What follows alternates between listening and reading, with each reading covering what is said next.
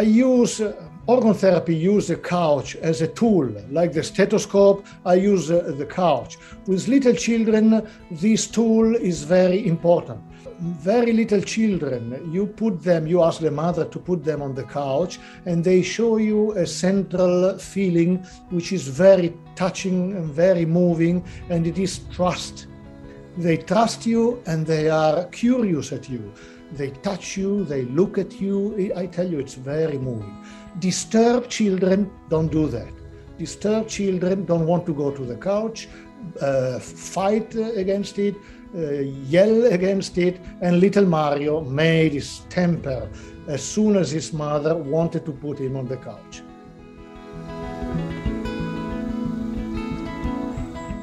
Welcome to the A Different Kind of Psychiatry podcast, brought to you by the ACO. I'm Dr. Chris Burrett. Each month, we feature a case presentation, interview, or discussion by one or more of our doctors who practice a different kind of psychiatry. We are interested in your questions and comments, and I would love to hear your feedback. Send an email to aco@orgonomy.org. The best way to help the ACO spread its knowledge is by letting others know about us. We'd love for you to leave a rating and review about what you enjoy about the podcast, and you can do so either through Apple Podcasts, iTunes, or on Amazon's Audible. This helps others know why they may want to listen too. If you're interested in attending one of our webinar presentations, you can meet the doctors and join in on the discussion afterwards. You can connect with us and learn more at orgonomy.org or adifferentkindofpsychiatry.com. This episode features the audio from one of our recent webinar presentations. Dr. Alberto Foglia discusses the care of his patient Mario, who is a hyperactive, aggressive, and angry 3-year-old boy who terrorized other children in his preschool. Listen to hear how Dr. Foglia helps Mario and his mother and demonstrates the importance of setting boundaries and asserting natural parental authority when raising children.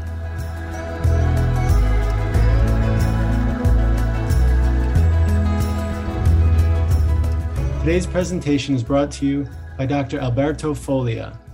His presentation is entitled Treating the Effects of Permissive Parenting.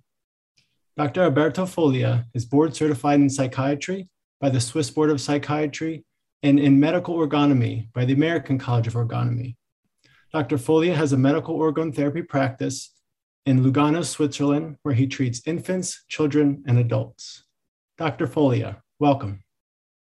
Thank you, Dr. Burrett. Thank you to everybody. I'm glad to be here, and I hope to satisfy your interest and curiosity. I want to present this case because it is a very interesting case. It is a 3-year-old child with severe behavioral disturbances due to exaggerated permissiveness. Little Mario. And I want to show how medical organ therapy is effective as a therapy of emotion, sensation, and instincts rather than words with such a little child. So maybe just start off by saying what had his mother bring him to treatment with you? What was the problem? First, the mother was already a patient of mine, so it was easy for her to ask for my help. Her son was aggressive, was unbearable, he was hyperactive, he moved around, and the mother received many calls from the teachers at kindergarten because he was harassing the other children and even beating them. So it was a severe disturbance of his behavior. Did this occur suddenly, or had this been going on at home too? It was developing slowly, progressing slowly until the teachers really had enough and really asked the mother to do something. And that's when she decided to bring him. I see. And when I saw him, I was myself shocked. His behavior was really very bad. He was aggressive. He didn't want to separate from his mother. He didn't want to go to the couch where I wanted to examine him. And it reminded me to research made in the 70s, 80s by Jane Goodall on chimpanzee. There was a little story of the mother Flo old chimpanzee that was unable to win her little child, Flint. Winning for chimpanzee means taking them off their shoulders. Flint didn't want. The mother tried to bring him down, but she was weak because of old age. And he made a huge temper. And I want to show you this video, and you will hear the voice of Jane Goodall herself.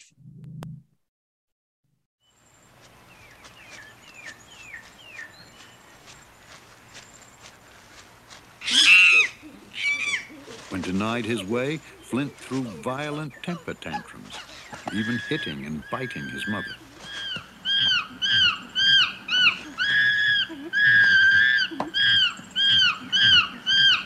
Perhaps because she was too old to cope, Flo often gave in and let Flint have his way.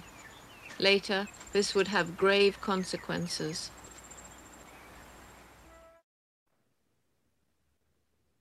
She looked afraid of him. She's weak. You see two equivalents between the chimpanzee and my humans. The child behaves in the same way little Mario did on the couch, the same temper as Flint. Even worse, in one occasion, he made like he had a gun and pointed to the face of her mother, something I've never seen in a child like that, so small like that. And the equivalent of the mother, my patient mother, was also weak, not because of the age, but because of her neurosis. And she was also scared of her son. She was unable to limit him. Can you describe how therapy began then with little Mario?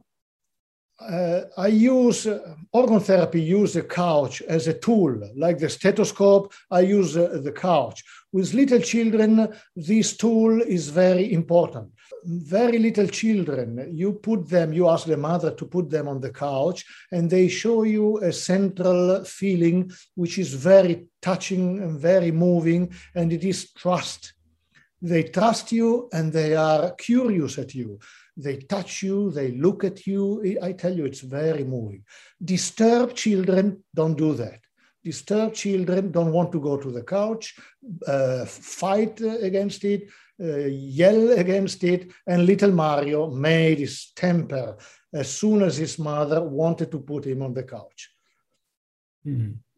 What does Mario look like, if you could describe him a little bit? He's a little tough,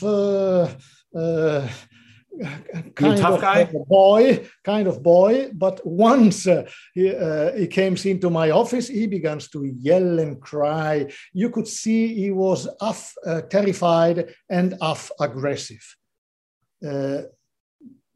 This is a so-called attachment problem. Distancing from his mother with a friend, with an unknown adult, is for him an enormous moment of anxiety. And he fight against that. I see, which makes sense why then the problems would start coming out in school even more than at home. Exactly. So in the room and in the couch, you see, like in the adults, a concentration of his neurosis. You could see everything, him and his mother neurosis. I see. And doing that, looking at him discharging all this rage and fear, and the mother learning slowly to bring him on the couch, just to do what she said, was therapeutic for him. In 4 sessions, he was, I could say, cured by his hyperactivity. Maybe you could say something. While the mother was putting Mario on the couch, what did you do? How did you help them with that process? That's interesting, because in this process which I call a battle, little Mario didn't look at me at all. I was inexistent.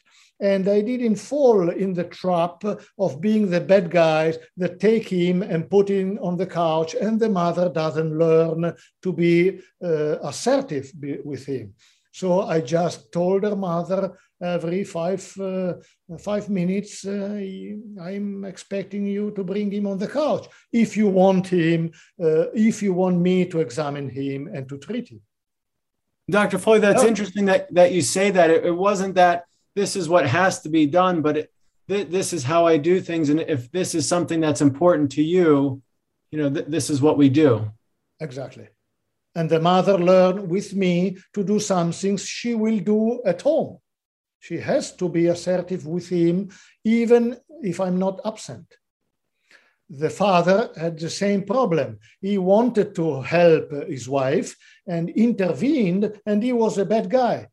And that was not good. It brought to nothing. So dad was coming to the rescue. Exactly. To the rescue that was not productive for the education of little Mario. It was the opposite, because he called his mother. The mother was not able to be assertive, so only the father was assertive, and this was not good. The mother had to learn to change her behavior with her son.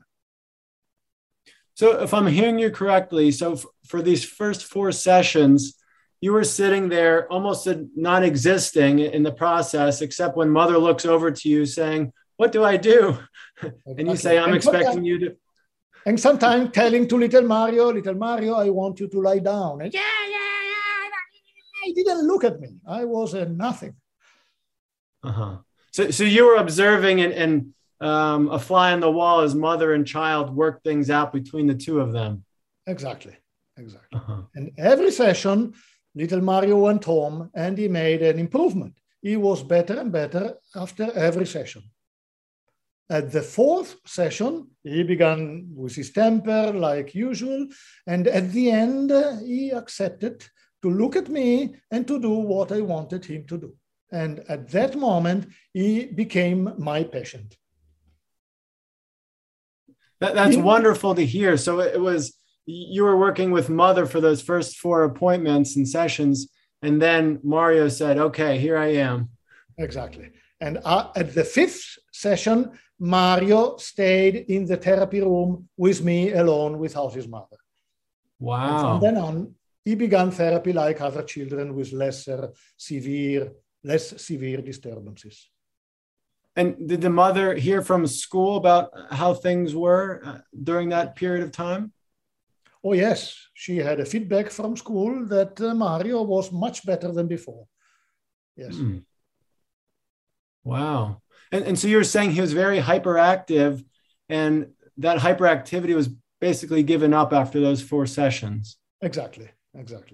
And this is very interesting about the discussion about the famous, now very famous syndrome, ADHD, attention deficit and hyperactivity disorder. This is a modern psychiatry diagnosis. We don't agree about that. For us, ADHD is a symptom. It is not a diagnosis. You can have, like little Mario, a severe ADHD, but the real character diagnosis is not that severe. Impulsivity is not his primary symptom. So that's why he was cured in only 4 sessions. There are other children where impulsivity is the primary impulse, sick impulse. And then you will need much more than 4 sessions to do something. The hyperactivity didn't run as deep. Exactly. I see. This was a behavioral educational problem. Other children is a deeper problem. This was exactly like Flo and Flint. It was an attachment problem. Yeah. So was the mother still in therapy as her son was also coming to therapy? Yes, and that was decisive. Without that, I don't think we could have that success. Could you describe that process a little bit, how your therapy with her changed or was modified as you were beginning to work with her son? I don't think that, unfortunately, I cannot show you the video. I don't have the permission to show you the video. But I don't think that a mother who is not in therapy could stand to see her son making that temper in a medical office. She would think that he is upset by me, that he is upset by the therapy, and that this is not the problem of the son. So I don't think it would be possible for a mother without therapy to understand what is going on. I want to make sure I understand that correctly. You're saying that if he were to have that tantrum and she didn't have her own experience with therapy, she would see that as just coming from that process of being with you in the therapy office, not being something central to their relationship? Yes, most probably yes, unfortunately. And that's why I don't treat children if the mother is not already in therapy with me. I see. Yeah. The child is an extension of his mother.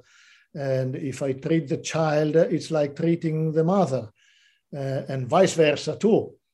So it's not good. I had many bad experiences with mother who were not in therapy. I see.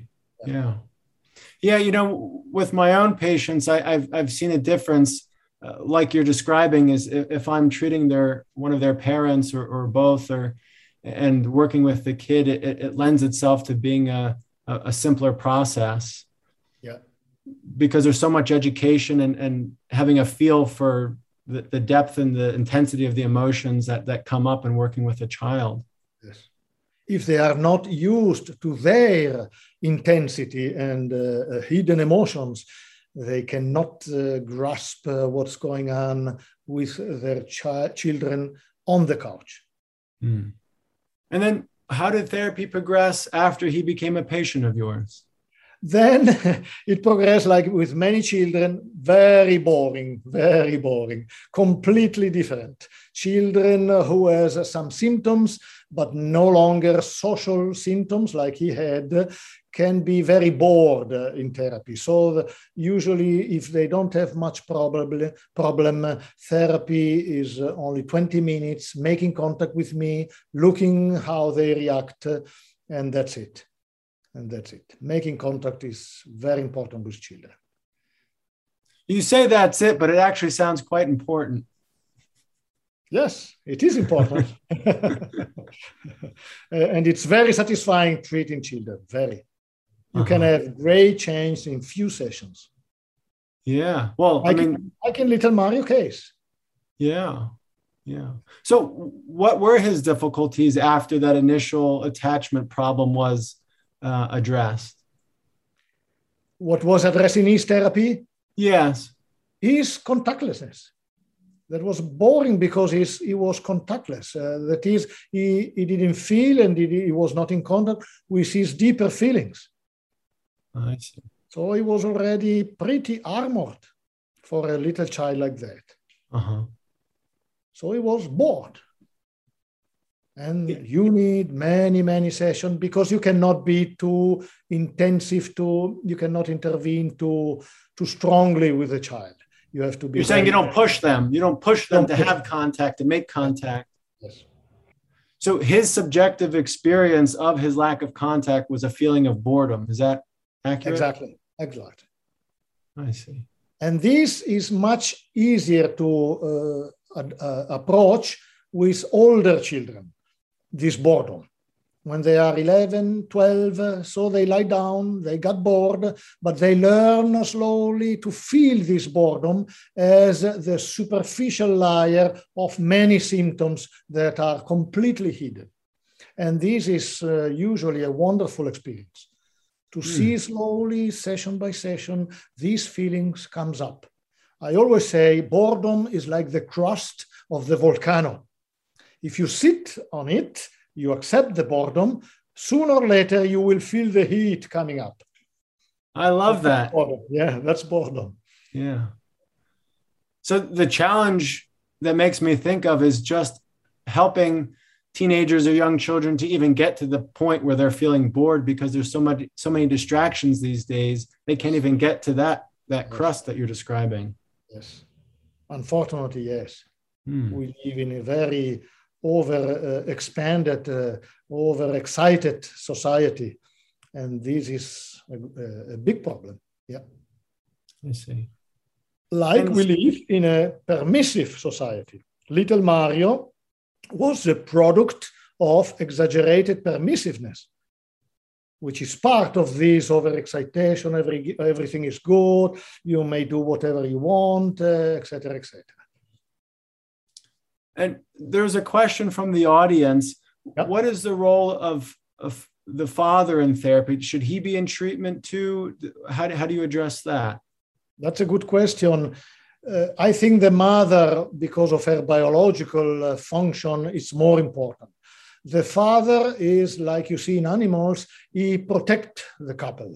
He's around them and he protects the couple so that they can develop harmoniously. So if only the father in therapy is not that good as only the mother. If he wants to do therapy, then it's wonderful. Then you have two parents that know what's going on.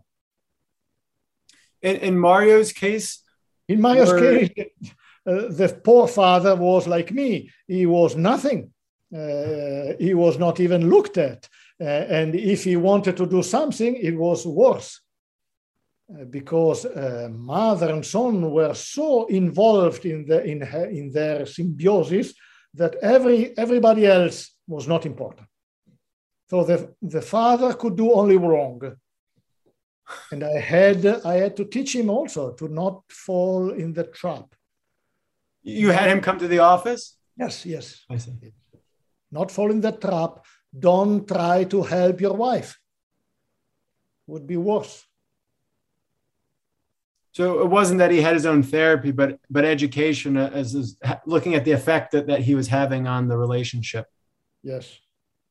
So it was half and half. A medical organ therapy for little Mario and social organ intervention, social organ therapy for mother and also the father.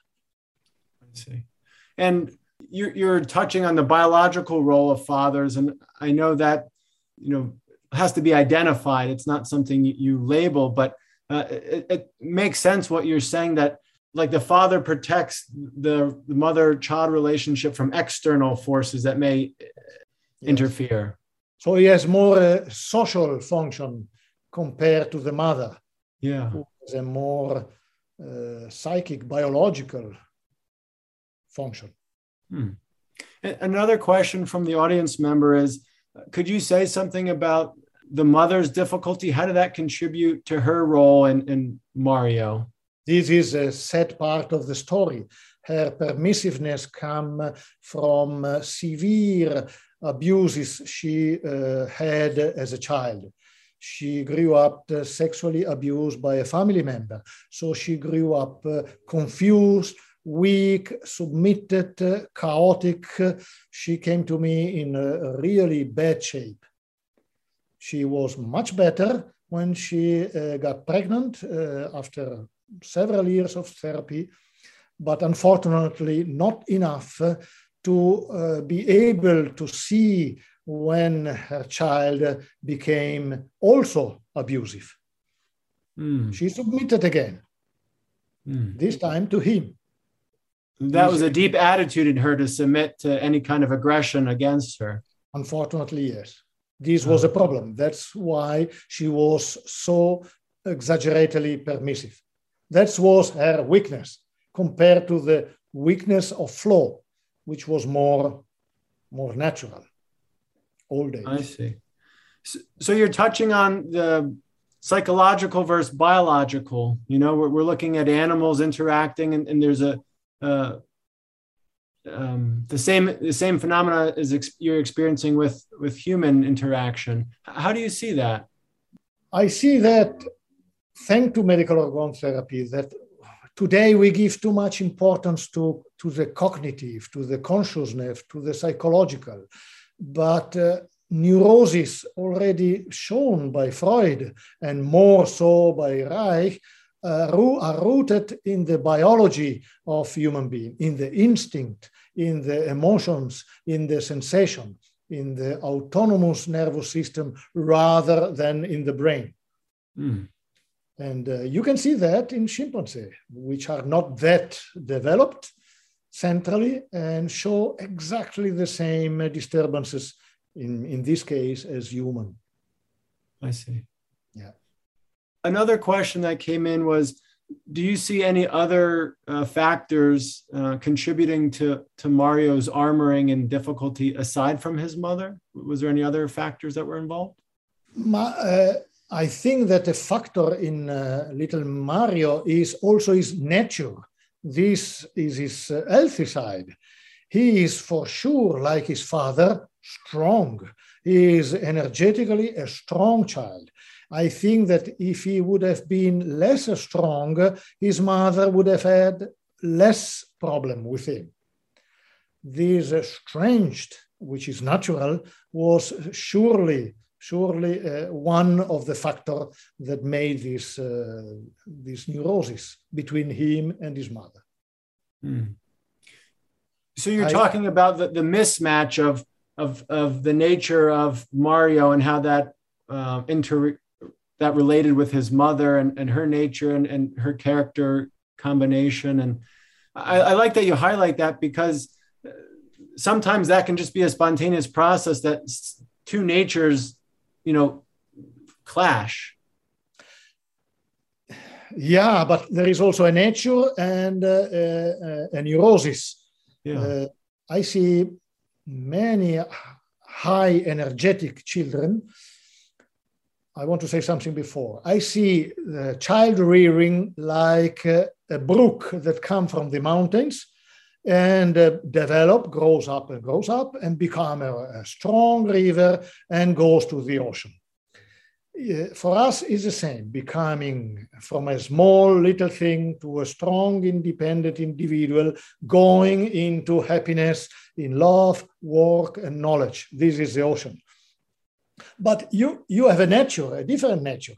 You have strong brooks and small brooks, weak brooks, and high energetic brooks. And high energetic brooks are more in danger than weak brooks. A slight neurosis of the parents, a slight intervention from the society can change a lot. Trauma in very early childhood and high energy can be a very dangerous connection. Very dangerous. Dr. Foley, that makes me think of, aside from my private practice, I've worked in corrections and jails and prisons. And there you can get a sense of just this wonderful high energy, this nature, and it could be aggressive, it could be reaching out, trying to make connections. And when that gets thwarted, it becomes horrible, Yes. Yeah. And you go you say nursery in America where all the children are, little born children are. You can see the difference between the different children. There are the low that sleep all the time, and there are the big, very strong little children. If something happened to them, then you have big problems. And it's very, very easy to disturb that trustfulness that you see in little children. This is a real danger. This trustfulness makes them very, very easy to be disturbed. Maybe you could say more about that. You're saying when you see a young child who's lively and healthy, there's just this natural, spontaneous connection you have with them, and there's this trust. How does that become disturbed so early? Any disturbance of contact disturbs the capacity of contact of the little child. So a mother who is contactless, completely contactless, say with her invasivity, you say in English, tendency to invade others. To insert themselves into other people's lives. Intervene and be aggressive and pushy without knowing. She takes her child like that. I love you. And for the little child, this is not love.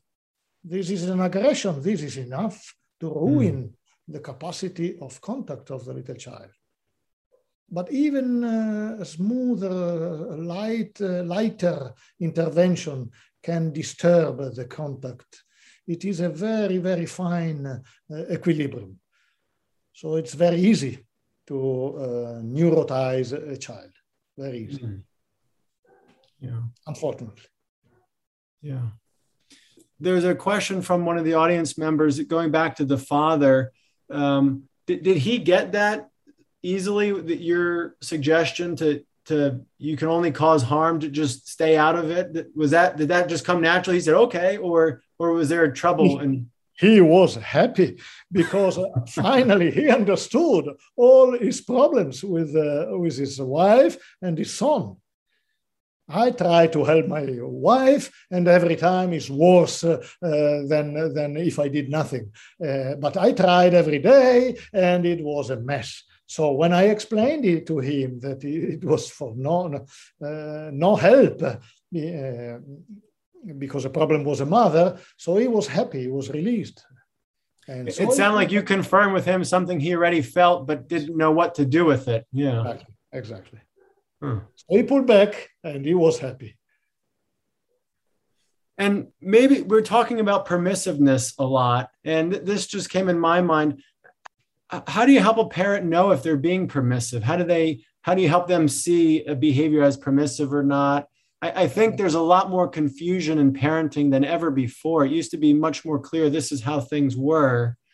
It was clear because it was authoritarian. Now it is no longer clear because it is permissive. But in reality, it is a dichotomy, when to be authoritarian and when to be permissive. We went from a poison of the past, authoritarianism, to today's poison, permissiveness. You cannot understand this problem without the fundamental distinction Reich did between primary and secondary impulses. If you see this difference, primary impulses are healthy from the core, they are clean, they are open, you feel them as something wonderful in little children and also in animals, and secondary, hypocrite, uneasy, disturbing, fake. A good example of a secondary emotion is whining instead of crying. Whining is not crying, is not clear, is not direct, it's indirect.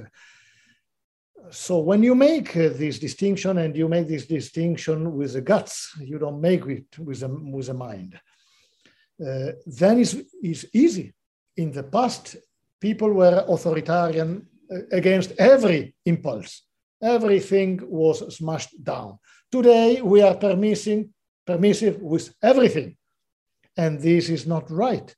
You got to be permissive with primary healthy emotions. You got to be authoritarian with secondary destructive emotion. The mother of little Mario learned to be authoritarian with the destructive impulses of her son. But that doesn't mean that she will be authoritarian against his primary emotions, which are still there. Mm. There's another question about how do you distinguish and how do you figure out what's permissive. But what I'm hearing from the audience is there's great difficulty in having a sense for that. It's not easy. It's not easy. I cannot give you a recipe to that. But just knowing that there is this fundamental distinction, you will learn in years. You cannot learn today how to distinguish between a primary and a secondary emotion. You need practice on that. Looking, observing children, youngsters, even adults. We, as ergonomists, we are used to see that in our patients, and we are used to perceive the difference. Reich described in character analysis everything which is secondary is disturbing. But this is disturbing when you are used to that and you are pretty in contact with your emotion. You can be contactless against that. You cannot distinguish between a real crying and a secondary crying. It's not that easy. The question is very, very, very difficult to answer. Yeah, and the parent can be out of it or out of contact and just know that there's some emotion being displayed and they're having difficulty in figuring that out. But I like what you said, which is that it takes time and you can't just read a book about it, and this is what you stop, this is what you allow to come forward. And what I'd add, having a 2.5 and a 3.5-year-old, is it also changes. As soon as you think what to do to help raise a child, it changes, a week later, a month later. Yes. And I think that's important to keep in mind too, is that it's life. It's always moving. So in my metaphor of the brook that becomes a river, I say it is exactly early when it is still a brook that it tends to divert every 5 minutes. You solve a problem, and the day after you have another, completely new. I had a girl who came to therapy because she began to be obsessive and clean her hands in an exaggerated way. In one session, she got out her rage, and this disappeared completely. 3 days after that, she began to have another problem. She began to whine, and then you had to begin with the whining. So they tend always to divert the path to the ocean, unfortunately. Yes, and so you have to be aware and observing of what's going on, and especially, it's not just children who are more distracted than ever, it's parents too. And so the more distracted they are, the less they can be aware of what's happening and have the time to observe. But this tells you how the role of parents, school, society is important in helping little brooks to go to the oceans.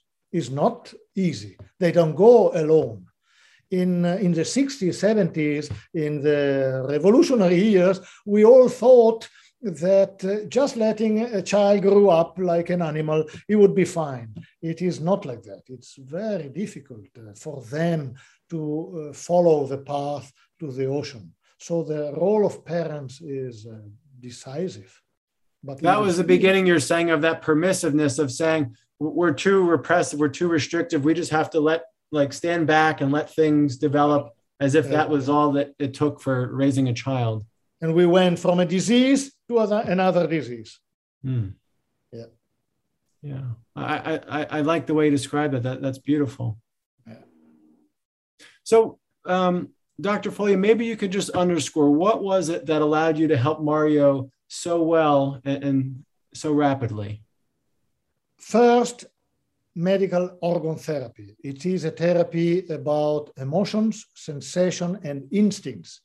You cannot approach a 3-year child with words. If you use words, you can educate her mother, that's it. But it was not enough to educate her mother. Little Mario needed to discharge his temper in treatment room and not at home. This was therapeutic for him, as it was therapeutic for the mother to learn to be authoritarian against his secondary emotion. But medical organ therapy and this instinctual approach was decisive. Well said. And I'm curious, do you know how Mario's doing now? How old is he? He's no longer my patient. He's now, I think, 12. I know from people who knows him that he's doing well, that he never was hyperactive again. He was well until now. So that's great to hear. Yes. It happens often that I don't see them in the boredom phase. So they don't want to come anymore. Many of them don't come. And then they are, say, 14, 15-year-old, and they have a problem. And they ask a parent, why do you don't bring me to Dr. Foglia that I want to discuss with him that and that problems.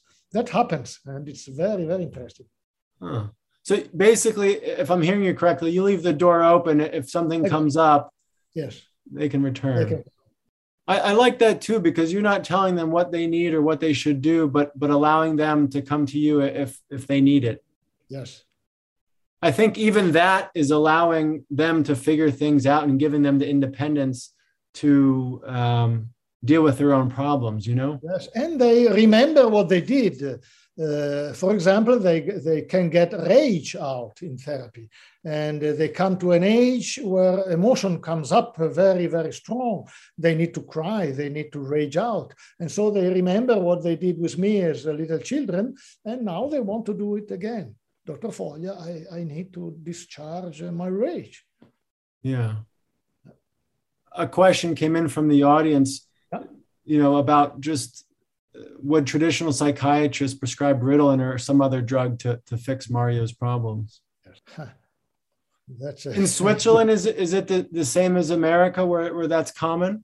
Yes, it's common. It's more common than in the past because of permissive education. And the problem is also modern psychiatry that doesn't make distinction of diagnosis. It takes ADHD as a diagnosis, and they don't have much other than medication. And we are beginning in Switzerland to do like in America, to treat children with medication. The symptoms. Little Mario would have received Ritalin in any case. No doubts about that. Yeah. This is a sad story for psychiatry. I would add that it's not that medicines are good or bad, but if you ignore the underlying emotional aspect of the functional picture of what's happening, that's the error. It's not so much that medicines are good or bad, but... Exactly. I think that there are children with severe character neurosis and ADHD. After many sessions, you could begin with Ritalin. You can do nothing else because there are children that are really very severe. Yeah, I agree. I've seen that too. Little Mario was severe, but the diagnosis, fortunately for him, was not that deep. So it was worthy trying. Yeah. Dr. Foglia, before we finish up today, what would you like to leave the audience with? This has been a wonderful discussion of Mario and the broader aspects of medical orgone therapy. How would you like to end things? I would like to end in confirming that there is not a bad permissiveness and a good authoritarianism, a good permissiveness, or a bad authoritarianism. It is always a problem of contact. And for me, the distinction that Reich made between primary and secondary emotion is really very, very important, not only in child rearing, but it is important also in our social life for adults. So this distinction, primary and secondary emotion. Thank you, Dr. Foglia. You're welcome. You're welcome.